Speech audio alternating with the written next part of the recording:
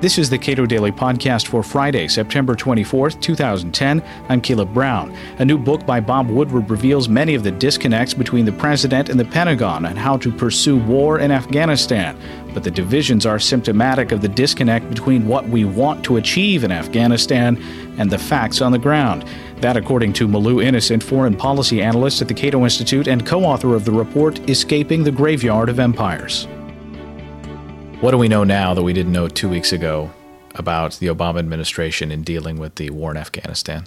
Nothing too much is new from the Woodward book, as far as I can tell. We knew that there was some vigorous debate in the White House last year about the formation of strategy. I think sort of what's telling is that the White House has been unable to contain the rancor from getting out into the public domain and into the public discourse. And I think a lot of that rancor is symptomatic of the deeper problems we have with the current strategy and the mismatch between what we want to achieve in Afghanistan and the resources available to achieve those goals. The first being, I think, the profound problems we have with President Hamid Karzai. The lack of a legitimate host nation government in Kabul is extremely difficult to sort of work with when we're talking about trying to promote an accountable, effective, capable government that is able to provide the basic goods and services to its people. We're talking about basic security and justice that the Taliban is able to provide and not the government that we're backing is able to provide. You also have a great deal of corruption, a great deal of fraud and embezzlement and waste that's happening within the Afghan government. And that further serves to alienate the people from the government that we're backing and supporting. And the bizarre thing about all this is that we haven't asked the moral question. Even though we know that Karzai's regime is very corrupt, is fraudulent, is abusive and predatory towards its people, we still don't stop to ask whether we should not try to expand its reach and scope toward the Afghan people. So that's sort of a striking question that I have. So aside from just even that profound problem of just the government that we're backing, you also have another issue of the regional issue surrounding Afghanistan. There's a reason why Afghanistan looks the way it does. It's not one of the poorest countries in the world by accident. It has been a target of surrounding states to sort of expand their own geopolitical interests at the expense of Afghan society. And we see that today, not just with U.S. involvement, but Russian involvement, Iranian involvement, Pakistani involvement, Indian involvement. And this is something that won't be alleviated simply because we set up a government in Kabul, particularly when every single country in this region that has an incentive to sort of push its own agenda immediately provokes counter-reactions by other countries. So within this sort of dynamic framework of just the government and these regional issues, we really just have a profound disconnect within Washington.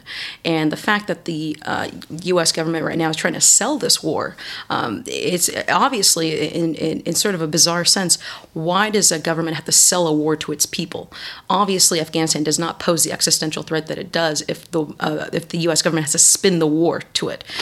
It doesn't pose a threat to the United States. There are only several hundred al-Qaeda fighters there. Al-Qaeda does not need one single base to launch attacks against the United States. Of course, 9/11 did originate from Afghanistan, but terrorists don't need Afghanistan to launch future attacks. Presidents have had problems with the Pentagon in the past, especially getting them to do the things that the commander-in-chief wants them to do. It seems especially sharp. That problem seems especially sharp with regard to President Obama's decision early on to say, well, look, we're not going to expand this mission, and then later doubling down, changing a lot of his rhetoric. Right. I mean, I understand that the president and many people within the White House, including Vice President Biden, have doubts about the current strategy. What I was troubled by is that despite the president's doubts, he still decided to triple troop numbers in the country. And so you have to begin asking yourself, why are we asking our men and women in uniform to fight and die for a regime that we know is totally corrupt and wasteful and fraudulent? As far as the chain of command, the internal chain of command, it makes sense to go to those who are on the ground and ask them what their candid assessment of the situation is. However, we must stop and remember that the military is asked to fight and die for these missions, so they're sort of hardwired to always want to continue to fight the war. It's a very delicate balance to sort of maneuver. So it totally makes sense to want to go to McChrystal, to want to go to Petraeus, to want to go to the Med generals and ask for their input. But at the end of the day, it must be a civilian mandated policy that comes out of the White House, not one that's simply pushed by the Pentagon. One point that you make in talking about the war and trying to sell the war is that the president has to then expand the range of people that we're fighting from al-Qaeda to al-Qaeda and the Taliban to al-Qaeda and the Taliban and people who oppose the sitting government in Kabul. Right. This is deeply troubling. Everyone sort of talks about the expansion of the mission and mission creep that we've seen. The mission creeps happen because we've expanded the number of enemies to attack. So now it's not simply Al-Qaeda. It's, as you said, Al-Qaeda and the Taliban, Al-Qaeda and its terrorist fighters. And a lot of people have sort of reiterated the deep-seated problem with this is that there are indigenous Pashtun groups and indigenous militant groups in the region that don't pose a threat to the United States. They may pose a threat to the Afghan government. They may pose somewhat of a threat to the Pakistani government or to the Indian government, but that doesn't necessarily mean that those are the groups that we must be fighting. So now you see groups such as Lashkar-e-Taiba, the Taliban, the TTP, all these sort of the alphabet soup of militant groups that are now sort of on the terrorist watch list that we must now sort of go and combat. And that's where you have the expansion of the war. And if that is the case, then we'll be in this region for the next several years, if not decades. Malou Innocent is a foreign policy analyst at the Cato Institute and co-author of the report Escaping the Graveyard of Empires. You can read the report at cato.org.